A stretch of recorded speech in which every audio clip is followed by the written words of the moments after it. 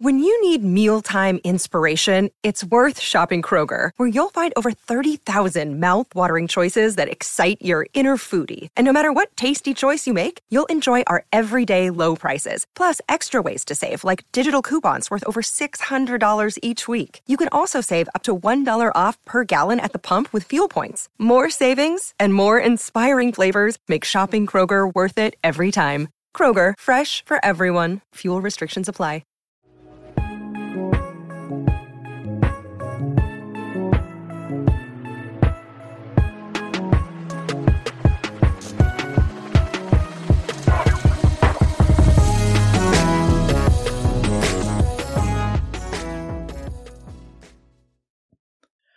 Welcome to the Deep Dives podcast here on the No Ceilings NBA podcast feed. I'm your host, Nick Agar-Johnson, and we have back on the program for his first appearance this cycle, Maxwell Baumbach. Maxwell, how are you doing this fine afternoon? I'm doing good. I'm doing great. I'm excited to be here and get into a guy that I'm really excited about, and it feels like people are also starting to get excited about him. So just kind of a fun time in the draft cycle where guys start to sort of rise up that weren't on everybody's board at the beginning of the year. And that's kind of the guy I like to focus on. So yeah. And certainly we will be talking about someone who I admittedly did not have on my board at the start of the season, but Jamir Watkins out of Florida State. And so you wrote for your most recent article for NoCeilingsNBA.com. Check it out if you haven't already, on how Jamir Watkins is doing everything. And I do want to sort of start with the third sentence of the piece and go in a bit of depth there. Imagine the complementary wing player for the ideal complementary wing player for the modern NBA. Butchered the sentence 3 words in. Fantastic. But anyway, point being, as you mentioned in the piece, that guy sounds a lot like Jamir Watkins, and this really interests me. So I'm curious to sort of get a general take from you before we dive into the specifics, but why did you choose to write about Jamir specifically for this piece? So I just have like a real affinity for guys that get better, which I know sounds really kind of basic and simple and obvious in some ways, but Jamir's a guy that's been on my radar for a while. So like his freshman year, he was on that VCU team that had both Bones Highland and Vince Williams Jr. on it. The next year, where like Vince Williams really pops off, he had an ACL tear, didn't play at all. So like he was never really on radars because like his first year, it was like, yeah, he's a bench player on a team with 2 guys that if you're watching, that's you're going to be paying attention to. Next year, Vince Williams Jr. is there. Everyone's kind of all eyes on him. And even if, he had been healthy, I doubt his role would have been much bigger. And then last year, I just don't think people were super plugged into what was going on at VCU. But he had like this nice kind of incremental growth season where started about half the games for them, but really showed that he could lock guys down on the defensive end.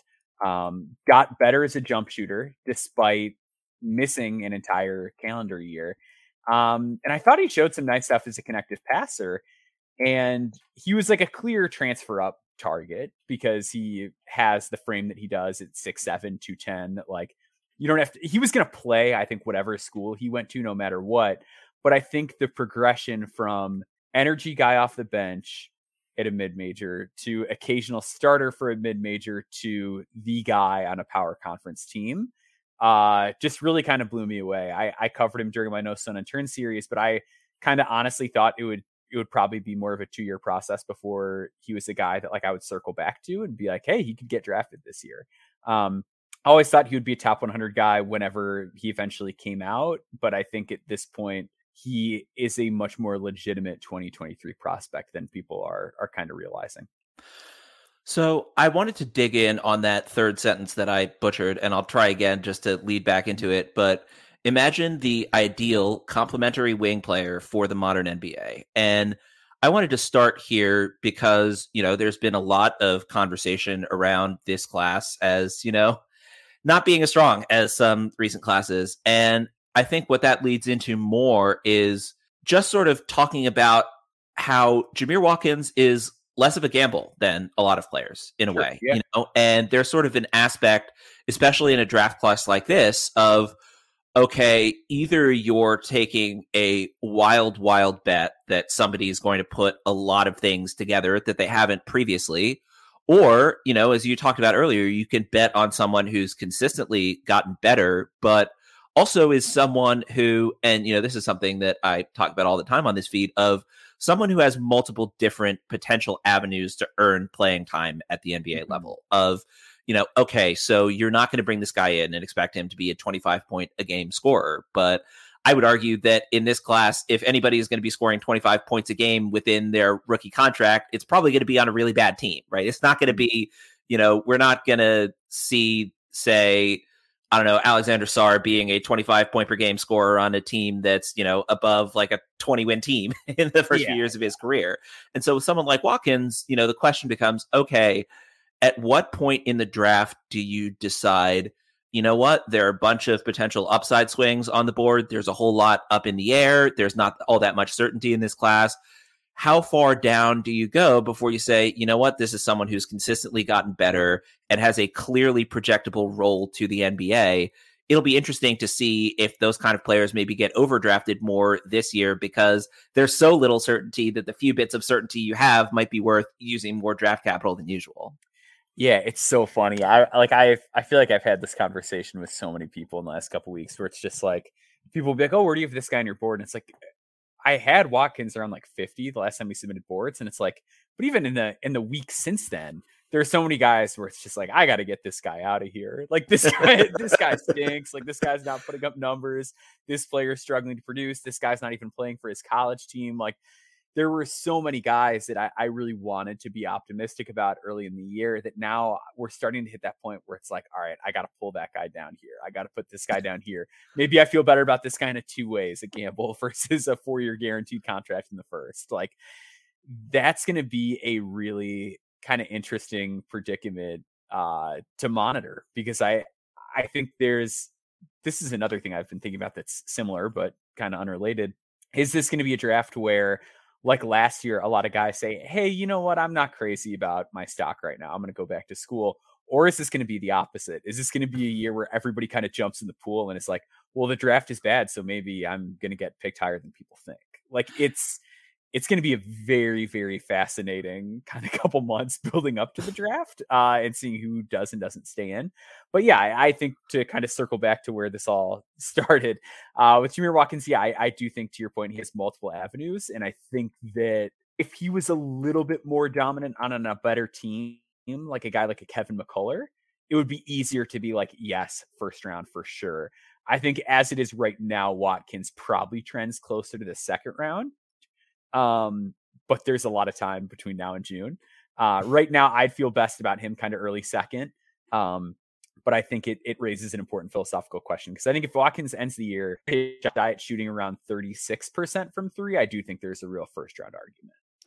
Yeah, I mean, the thing with the 3-point percentage is, the one hand, it's one of those things that I struggle with a lot of prospects, of how much of this, jump in percentage is genuine development and improvement, and how much is just the sample size of 3-point shooting in a college season is so small. I mean, I feel bad every time I say it, but it works as, a little shorthand of me calling it the Derek Williams principle of, sometimes someone just gets really hot for 2 months at the best possible time, and they ended up going second overall, people thinking, oh, he's a 40% 3-point shooter. It's like, yeah, he hit 28 of 70 1 year. Congratulations. He never shot again. Right. And so that's the thing where, especially with someone like Watkins, where the rest of his game is so well-rounded, it's like the shooting, shooting as a swing skill is, something that's a cliche that's been beaten to death and revived and then beaten to death again. But I think especially with someone like Watkins, it's easy to see the development across the board, and therefore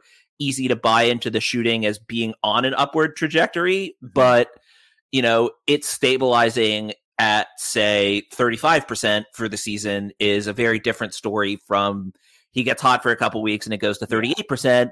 And also the flip side of he gets cold for a couple weeks and it goes to 30%. I mean, I'm just going to shoehorn this in because I want to talk about Keegan Murray, but totally. He went from 30% 3-point shooting on the season. Then Saturday night, he went 12 of 15 from 3-point range, and all of a sudden he's at 36%, right? And sample sizes are even smaller than that. So the variance is always something that's difficult to try and figure out. But when the general trend of the rest of their game is, positive in that way, it's at least a little easier to buy into that than it might be for some other prospects. Certainly. And like it's such a great point that you make with Keegan too, because like that was, I believe, game 20 for Keegan. And like in a college season, we are getting just like a little more than twice as many, like a little less than twice as many games as that. So like the sample sizes are always going to be really fragile. And I think that's where with a guy like Watkins, sort of looking at the larger sample and extrapolating off of that will be important. I think the overall catch and shoot numbers are going to be important. Like if he's making his catch and shoot shots, that's going to be so much more projectable to what his NBA role will be.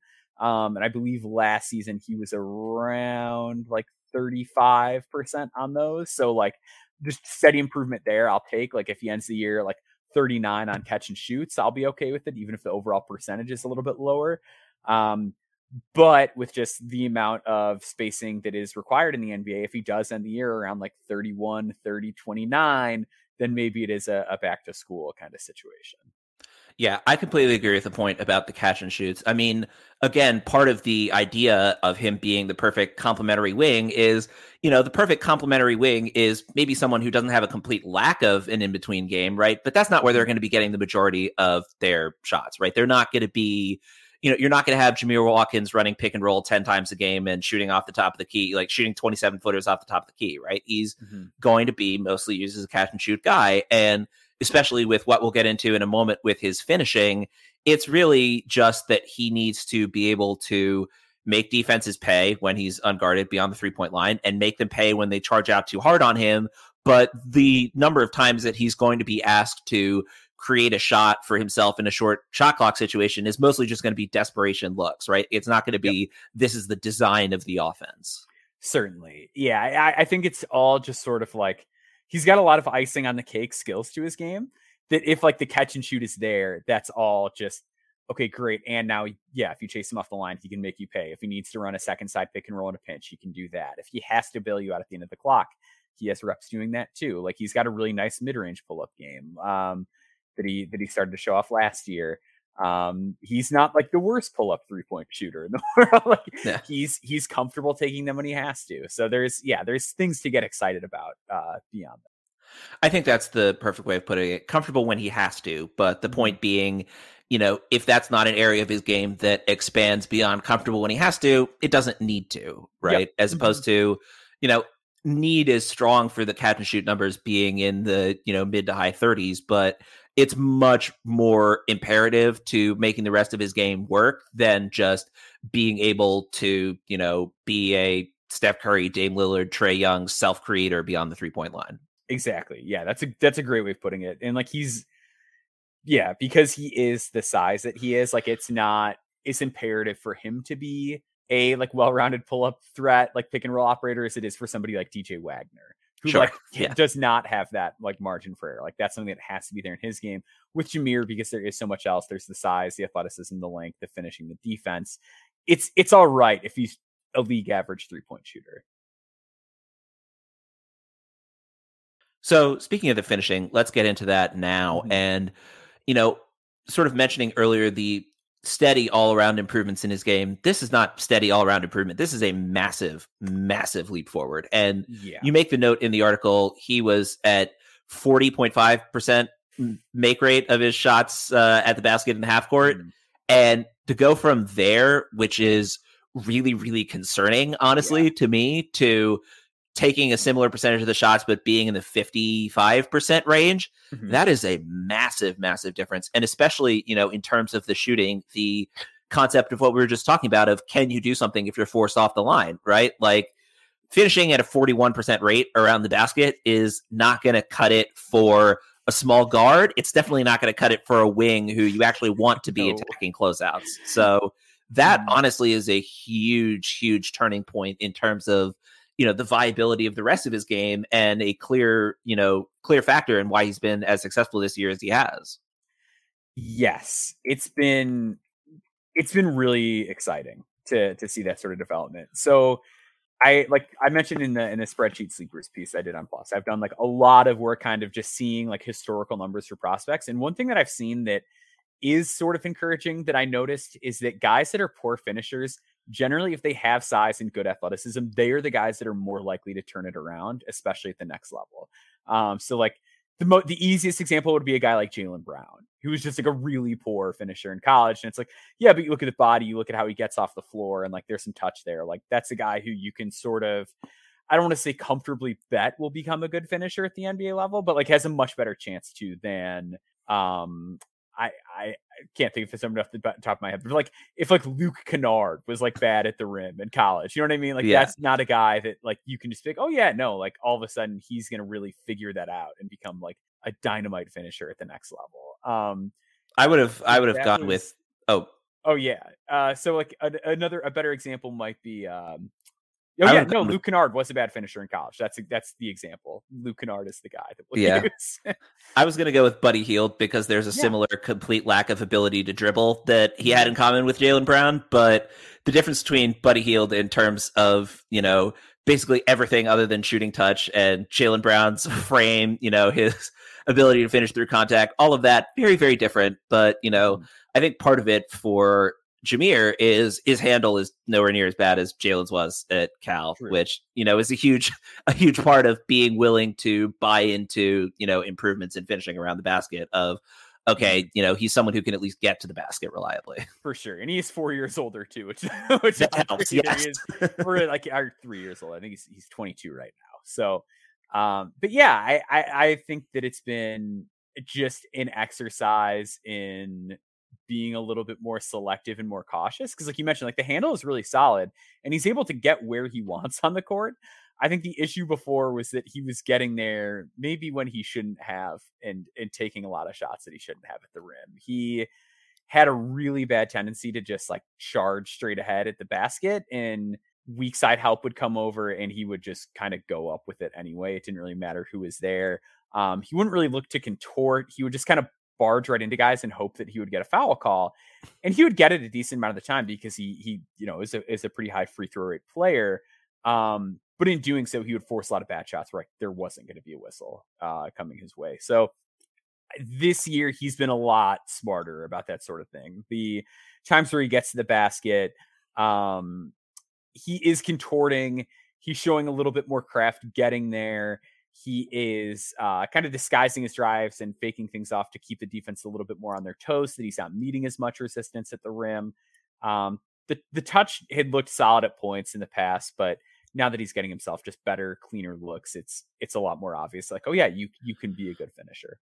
And I think that's something that we see with a lot of prospects. I don't have an easy touchstone like I do for the Derek Williams principle, but there are a lot of athletic wings in the like 6'6" to 6'8" range who their entire high school career, they're just dunking over everybody. Yeah. And so there's no need to try and finish with craft, right? Because they're just going to be able to elevate and score over everybody. And then year one of college comes around and, they're making all those same wild charges to the basket, but all of a sudden there is a whole lot better help defense. They're big men who are, bigger than 6'4", right? Who are actually challenging them around the basket. And all of a sudden it's a different ball game in terms of, the kind of quality of defense that you have to finish around. And, some guys just keep that bullheaded, no, I'm going to keep charging, I'm going to keep charging, I'm going to keep charging. I mean, Colin Sexton's not the right size for the example that I'm going with, but a similar sort of principle, right? Of no, I'm just going to keep going. I'm, almost too stubborn for my own good. And then there's, guys like Jamir who,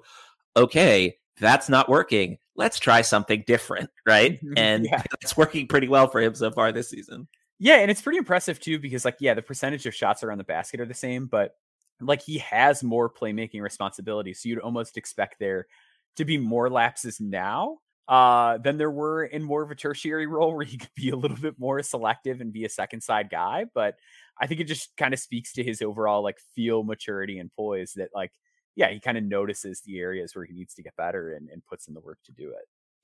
So you noted that playmaking poise. So let's move along to that. And it hasn't been as dramatic a jump as the finishing around the basket, but he's taken a pretty sizable, leap forward in terms of just the amount of responsibility he has been given in terms of being tasked with creating for others. And, it's interesting in that he's been so effective in pick and roll situations, as a pick and roll operator, which is fascinating to me, given that so much of his skill set is complementary. It's the kind of thing where maybe he's not the main guy running pick and roll, right? But, if you have him in a bench lineup with maybe not all that much creation, again, it's, sort of what we've been talking about, right? A number of different avenues to NBA playing time, right? Like if you're someone who, okay, I'm comfortable with him being a defensive contributor, being, a shooting threat, being someone who's improving as a finisher around the basket, but the ball gets to him and it's just a record scratch. And either he's putting up a shot or, he's doing the Colin Sexton bullheaded drive to the rim, right?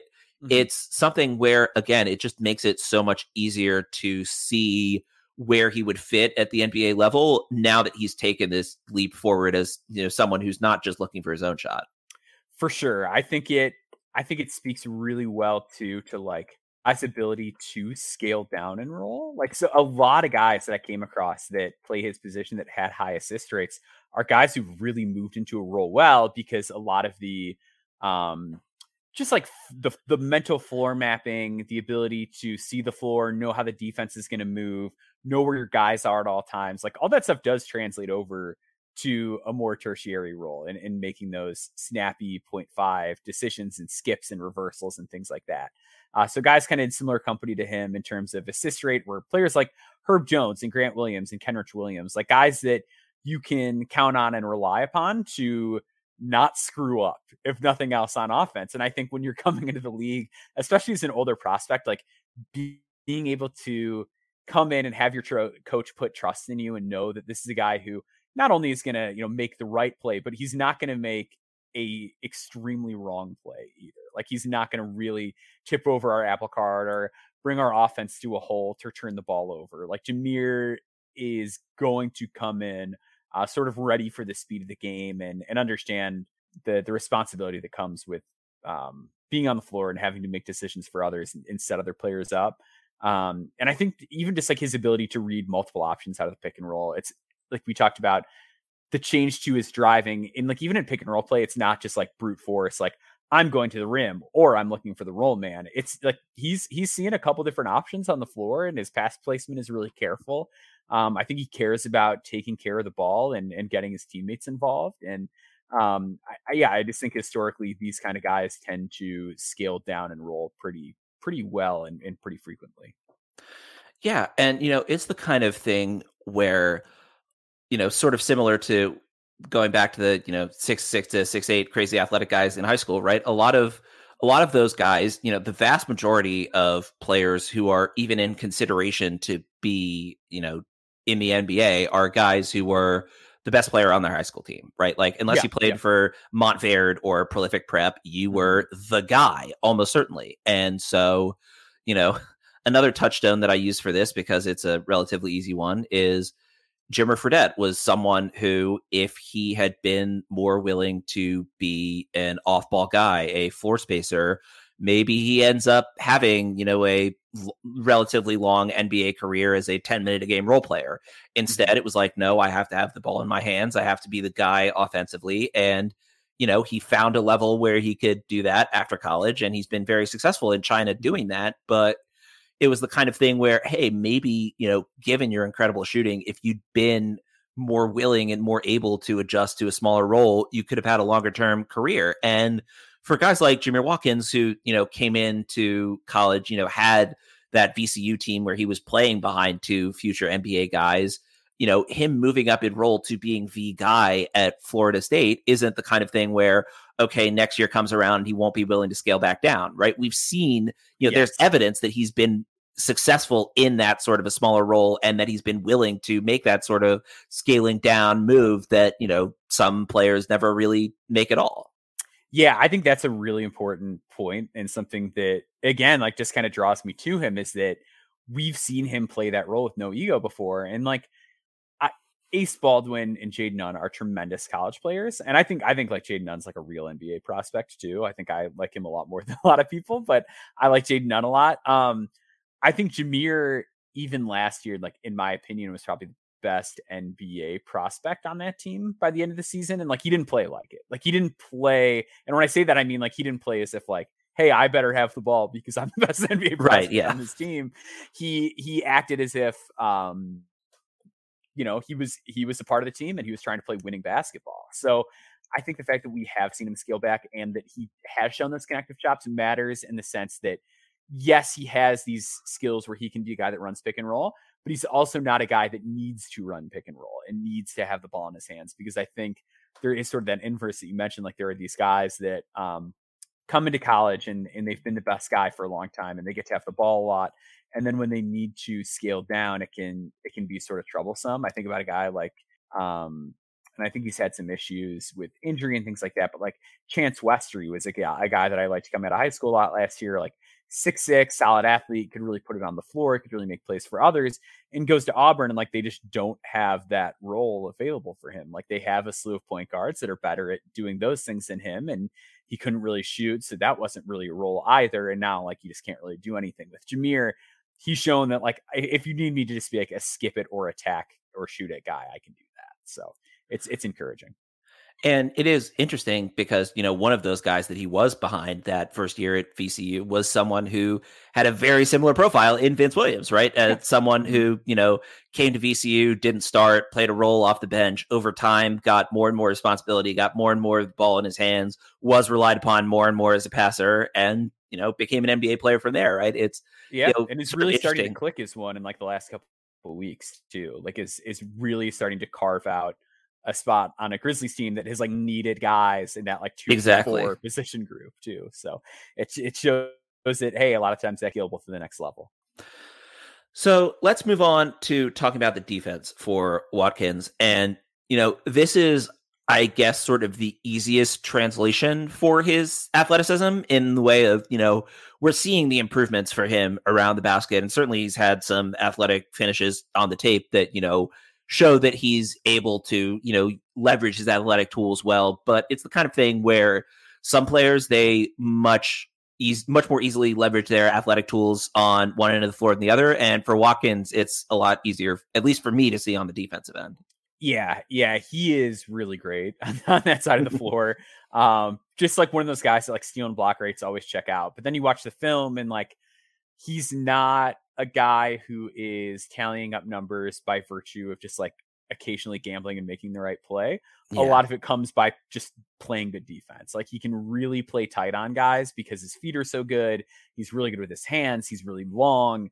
He's hard to shake. Like on an island, he is just a nightmare to deal with. Like the stat that I mentioned in this article and the No Stone Unturned one is that at VCU last year, he guarded 20 isolation possessions per synergy, and opponents scored 5 points, but had 6 turnovers on those possessions. Like this is just not a guy that is easy to beat. He does a great job of staying in front. I love him in like ball screen switches because he is so aggressive, and it's just like hard to get him off of you. Like you can throw counters at him and whatever, but like he's not a guy that you can separate from blow by, or like there's just not a convenient way to deal with him. Everything is going to come tough if he is guarding you on a given night. And yeah, with his size and athleticism, it feels like a pretty safe projection to just say that if nothing else at the NBA level, he'll be like a solid defender at worst. I'd imagine he'll probably be a plus defender in time, but like that is the one thing that like I don't think you have to worry about at all in terms of scaling up would be the defense.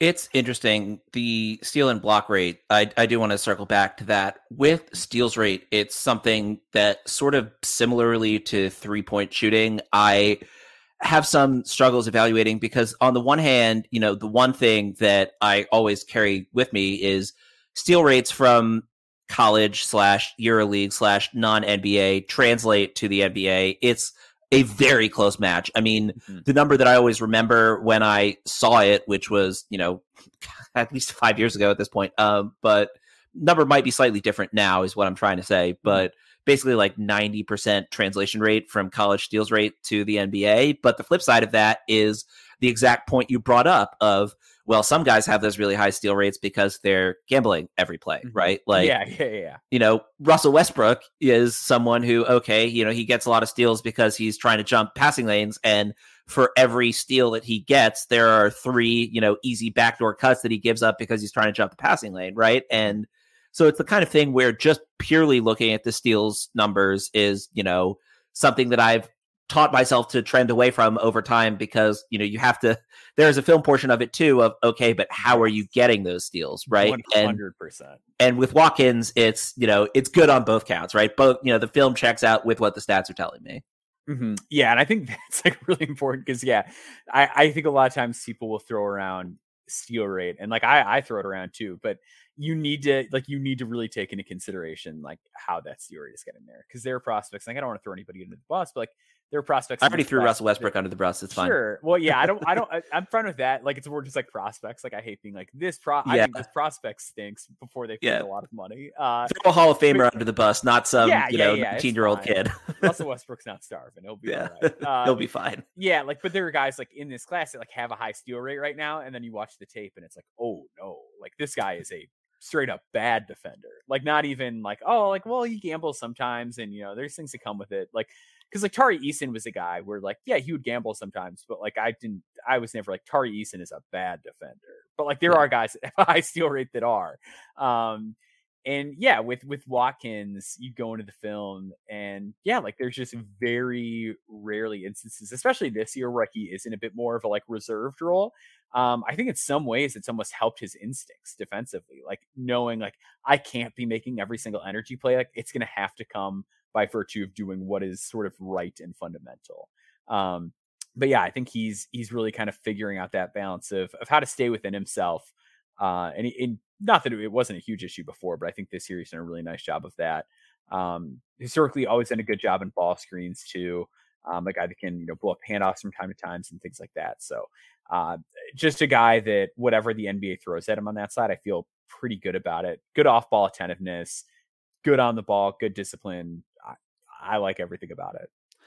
I think part of it also, and this particularly comes to mind for me with Tari Eason, is scheme of it, right? Like Tari Eason got a lot of steals, and, maybe not all of them were because it was the perfectly correct defensive play to make on that possession. But, what he was asked to do was a lot of, playing free safety, being the guy who, is tasked with trying to make plays defensively, right? And so, that's something that comes into play with some of it. But I think the flip side of that too is, there are a lot of these guys who, as you mentioned, who are bad defenders, who have very high steals rates because they're not doing what they're supposed to be in the scheme. They're not sticking with their guy. They're looking for the ball. They're trying to find the ball. And, it's something that you see less with blocks, but, there are the Hassan Whitesides of the world, the guys who are, chasing after every possible shot blocking opportunity, who, overall maybe aren't helping their defense, even if they're getting 3 blocks a game, right? It's the kind of thing where sometimes, you're doing what you can in the scheme. Sometimes it's you're playing great defense, and sometimes you're ripping the ball away from guys or reading the passing lane correctly.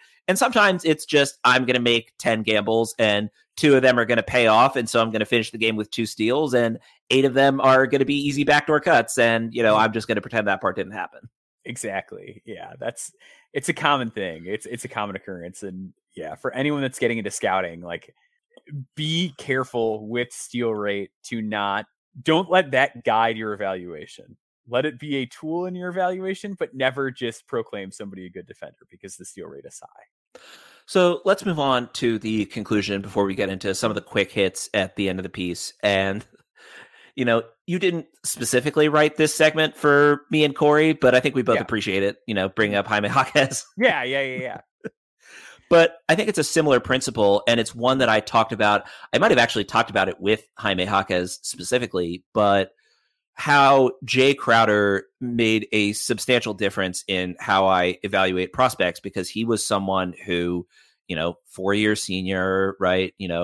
Spent time at a JUCO, was someone who had a very long path to get to the point that he was at, but he was someone who can do a lot of things on the floor and, wasn't a perfect player by any means, but didn't have one glaring hole in his game and was very productive, won conference player of the year. I'm trying to remember, but, the kind of thing where he had a very widely varied skill set. There were a lot of different ways that he could work out, defense first kind of player with good complementary offensive skills, and went in the second round. And in hindsight, now that he's been a decade plus NBA player, did a lot better than guys who were taken in the lottery. Right. And it's the kind of thing where there's sort of a line that I'm drawing more and more towards the sides of just guys who are skilled, guys who can play, right? Of basketball. Yeah, exactly. And especially in this year's draft class, of like,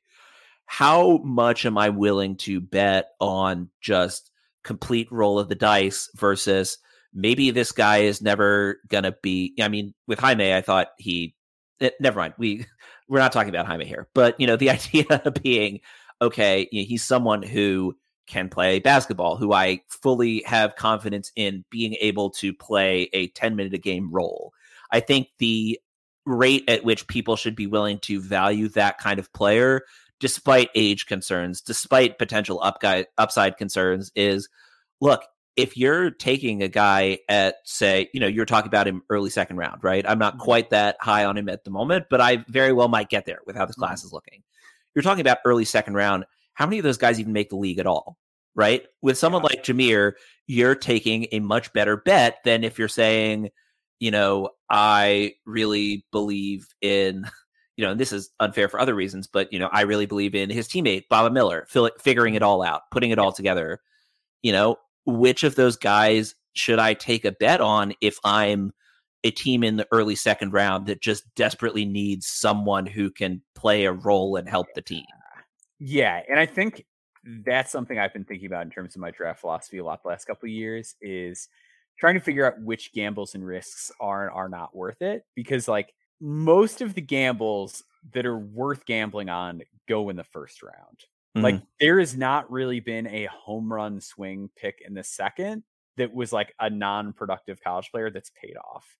The guys who've hit are your Jalen Brunsons, your Andrew Nemhards, like even a guy like Mitchell Robinson, who's like maybe thought to be a little bit more upsidey. It's just like a very clear cut, like, well, that's what this guy, like, I know what his role is going to be. Like, it's the guys who are a little bit more clear cut that tend to slip. I think where Jamir differs from a guy like a Crowder or like a Jaime is like they were just a little bit more productive than he was across the board. And like Jaime was on better teams, and that matters. But I do think the general principle of NBA size, NBA strength, NBA mind, when like the production and like shooting splits are there and like the defense is there, is like, maybe don't overthink that too much. Like maybe that's just a guy that you should be drafting.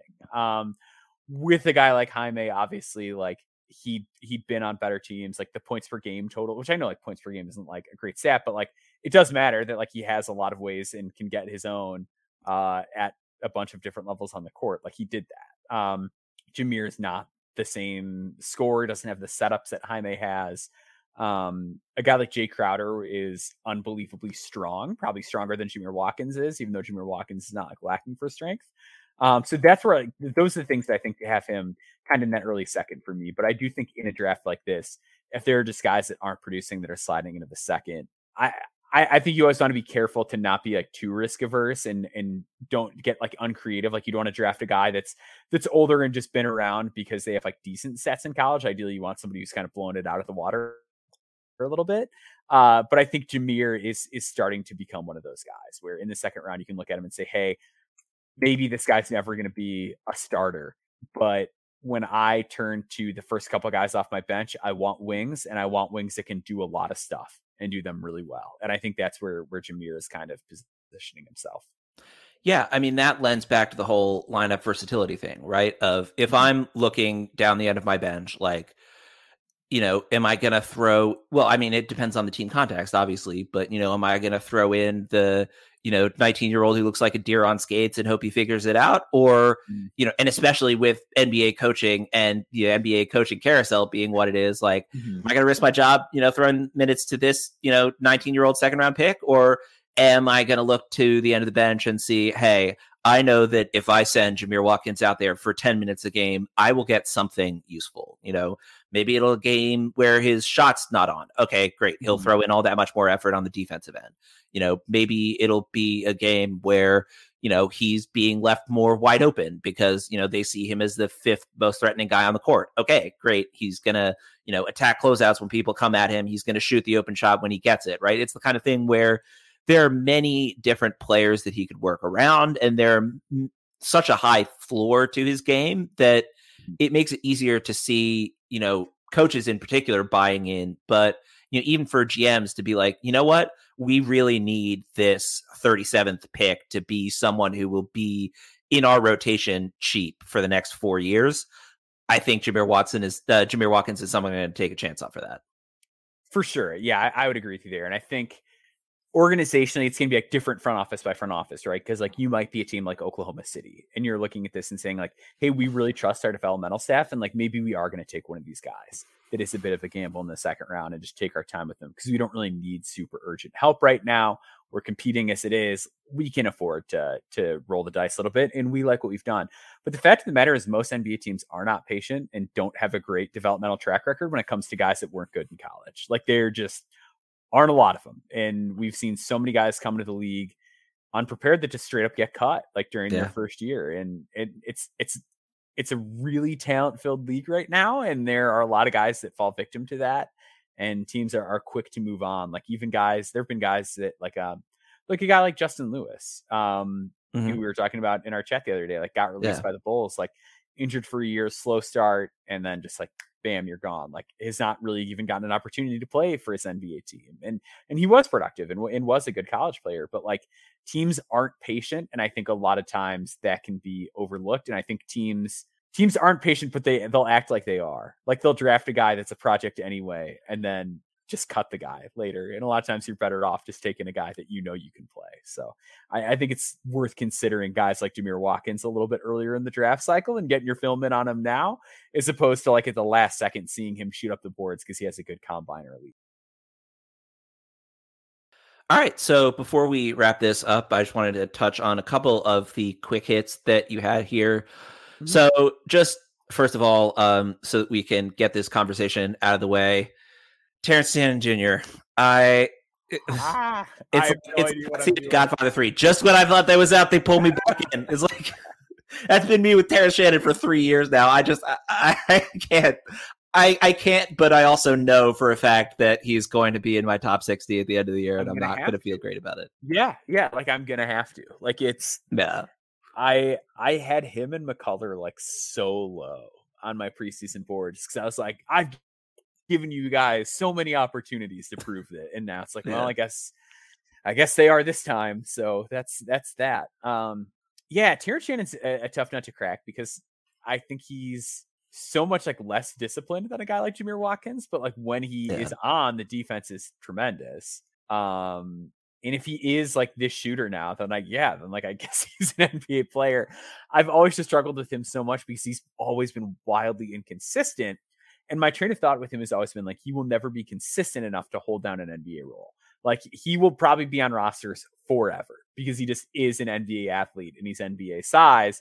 And like, he can do enough things to like just not embarrass himself on a night to night basis. But I've never been convinced that he could be a guy that's 6 in a rotation. But if he shoots like this, probably is like a guy that plays minutes most nights on most NBA teams. And that's really hard to wrap my head around, but I think it might be time to just potentially accept that as fact, but who knows? The 3-point percentage is already starting to trail off. So we'll see. Yeah, that's where it is. It's just, if he shoots at that high level, the rest of his inconsistencies aren't going to be big enough to override everything else that he brings. But this is like times 73 that I've been like, oh, is this it? Is this it? Is this where he finally puts it together? Is this where he finally puts it together? And it's like, there's only so many times that, I'm not quite Charlie Brown. After time 74 of the football being, fool me 72 times, shame on you, right? Well, and I was so sold on him after he had that hot start to his junior season.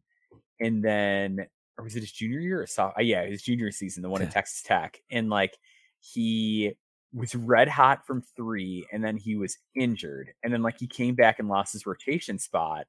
And I was like, no, like prior to like the game where he got hurt, he in like those 4 games, he was like making all this threes, and like he's just not making them now because like his role is uncertain. And like I would be frustrated too. I completely understand why he's having like a rough second half of the year. Like I made every excuse in the book for him. And then like last year he started off hot, and then by the time conference play came around, it's like, all right, well, like teams can just leave him open now. Like he's not gonna, they don't have to worry about him making threes. So he's frustrating. I and like in some ways, like it would almost be easier for me as an evaluator if he were to tail off. Like, but I don't want that. Like I want him to succeed and have a great NBA career. So like I've got to ask for him to make it hard on me. Yeah, I mean, I was thinking about this earlier, but I wrote an article about how a huge part of why I love evaluating the draft so much is the idea of hope, the idea of, oh, he'll figure it out, just take these couple shots out of his game, move them here, just, slight improvements as a shooter, that kind of thing. It's like this year in particular, it's very easy to test that sort of, trying to look into it with hope. The flip side of that being like, I do want to try and do the job properly. So I can't just be pure optimism all the time. But someone like Terrence Shannon Jr., it's like, the good moments just make me be like, yes, he's starting to get there. He's figuring it out. And then just, he yank the football again. I know, but the volume is so high this year too, that it's like, he's taking like 11 per 100 possessions. It's hard to be like, well, the percentage is high, but he's not taking them and he's getting easy ones. Like, this is a really impressive feat that he's putting out there from three. So gonna be hard to monitor, but I'm rooting for him. I am rooting for him as well. Funnily enough, let's close out with almost the opposite kind of frustration in my mind with Otega Owe of Oklahoma, who, we were talking about sort of box score watching with steals earlier. If you just look at the line of 65, 75, 74, that almost he's the best offensive player in the country. Exactly. It's like 15 points a game on those kind of splits, right? And it's like, well, okay, but like, that's 12 3-pointers, right? Is like almost the most obvious possible example of that Derek Williams principle of like, guarantee you that if he takes more than 12 there, he's going to be below 75%. It's just, man, I mean, the tools are so clearly there. And, the motor is there, which, combine the tools with the motor, leads to a very good defender. But it's the kind of thing where, man, that, there's one part of me that's like, what are you doing? He's, 15 points a game in 25 and a half minutes. It's like, yeah, okay, but that's a 10 game sample size. And there's no way that those percentages hold at all. And looking at the film, it's like, does he really do enough for an offense if the shot isn't falling at a ridiculous rate that I don't expect it to continue to? And so I'm with you on being among the more skeptical, let's say, of the no ceilings crowd about where, O is actually at this point in his career. I'm there with you. And I think like he certainly hasn't been bad against the good teams they've played. Like, he's actually been good. And that's like why I mentioned in the article, like, I do think he is a real long-term NBA prospect. But like, the volume from three is very, very low. The shot doesn't have anything like glaringly wrong with it, but the numbers against those teams are a little bit more subdued. Like, you look at the game against Iowa, like, okay, he has 4 steals in that one, but then like 1 steal against USC, a steal and a block against Providence, no steals and blocks against Arkansas. Like, in these games, he's very efficient and like he's excellent in this kind of cleanup, dirty work energy role in college. To your point as well, I love the tools, like 6'5" and like a legit 210. Like, he is just built like a big NBA player, not a normal one, but a big 6'5" NBA player. Yeah.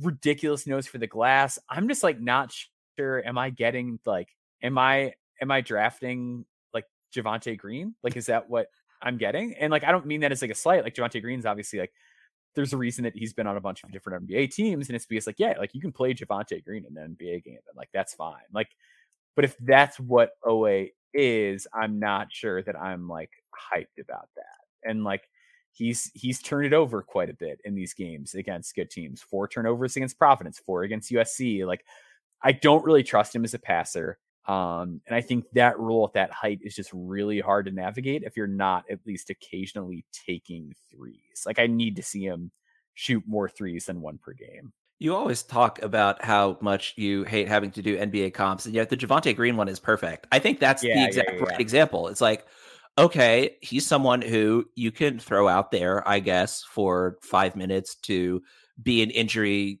replacement, to be the 14th man on your bench, right? But it's like, if that's all you are, how much draft capital, if any, do you want to spend on that kind of player? It's like kind of like a swing higher predicament for me, where it's like there are guys I'm a little bit more okay missing on, and like maybe OA like does become a legit shooter, because like if he is like a 40% 3-point shooter, even with like some of his like passing limitations, it's like, okay, well, he is then he's like a more impactful version of like what Seth Lundy was at Penn State, and then maybe that's a guy that I can talk myself into. But with the shot being what it is, it's just really hard to get that excited about him. Because yeah, he is that like he feels a very Javonte Green to me. Like he feels a very like multi-positional defender, high energy, doesn't quite have the size to be an every night player on a great team, but like can play on a good team and like be fine. Like he's not going to kill you out there. Like that's just where I am with him. And I feel like there's a lot of guys that I'd rather bet on, even if they're not as just productive at this point. So that's kind of what I've struggled with him. I would like him a lot more if he just took another year to like prove that he could shoot a little bit and start to make better decisions with the ball. All right. Anything else you want to cover before we wrap this one up? I want to give a quick shout out to Brandon Angel at Stanford, who I think is like a sneaky guy who could be like a combine riser type. And then Kevin Cross at Tulane, who has been spectacular. He had back-to-back triple doubles, and like I saw the stat after the article went out that I think he's one of like 3 players ever to have back-to-back 25-point triple doubles in college. So he's one of those guys where he's an older prospect, but like will 1000% be at Portsmouth, and is a guy who's like 6'8" and is just gonna have way better feel than everybody on the court. I think there's a chance that he might like dice that event up and like really start to make a push. With Tulane being the American too, like we'll get to see him against like solid competition pretty soon. So yeah, those are 2 guys that I want to kind of single out. It's like older prospects that I think if we get a draft like last year's where there's like a lot of retreat at the last second, could suddenly like be really, really in the mix. Did you plug Angel just because of the pun you made in the article? I did. Yes. That was a big part of it. I had to do it. Like it was like it went the pun wasn't intentional as I typed it. Then I was like, that was good. We're keeping it in. Yeah. That one makes the edit cut. I say that much. I'm glad. All right. Well, he is Maxwell Baumbach. You can find his written work on NoCeilingsNBA.com, and you can find him on Twitter at Boundboards. You can find me on Twitter at NBA Johnson, and you can find my written work on NoCeilingsNBA.com as well. If you've been enjoying the podcast, please take the time to leave a rating and or a review in whatever podcast player you might be using. That's always much appreciated on our end. And if you have any feedback on the deep dive specific portion of the podcast, feel free to reach out to me either via Twitter or email nickaj.nba@gmail.com. And as always, thanks so much for listening.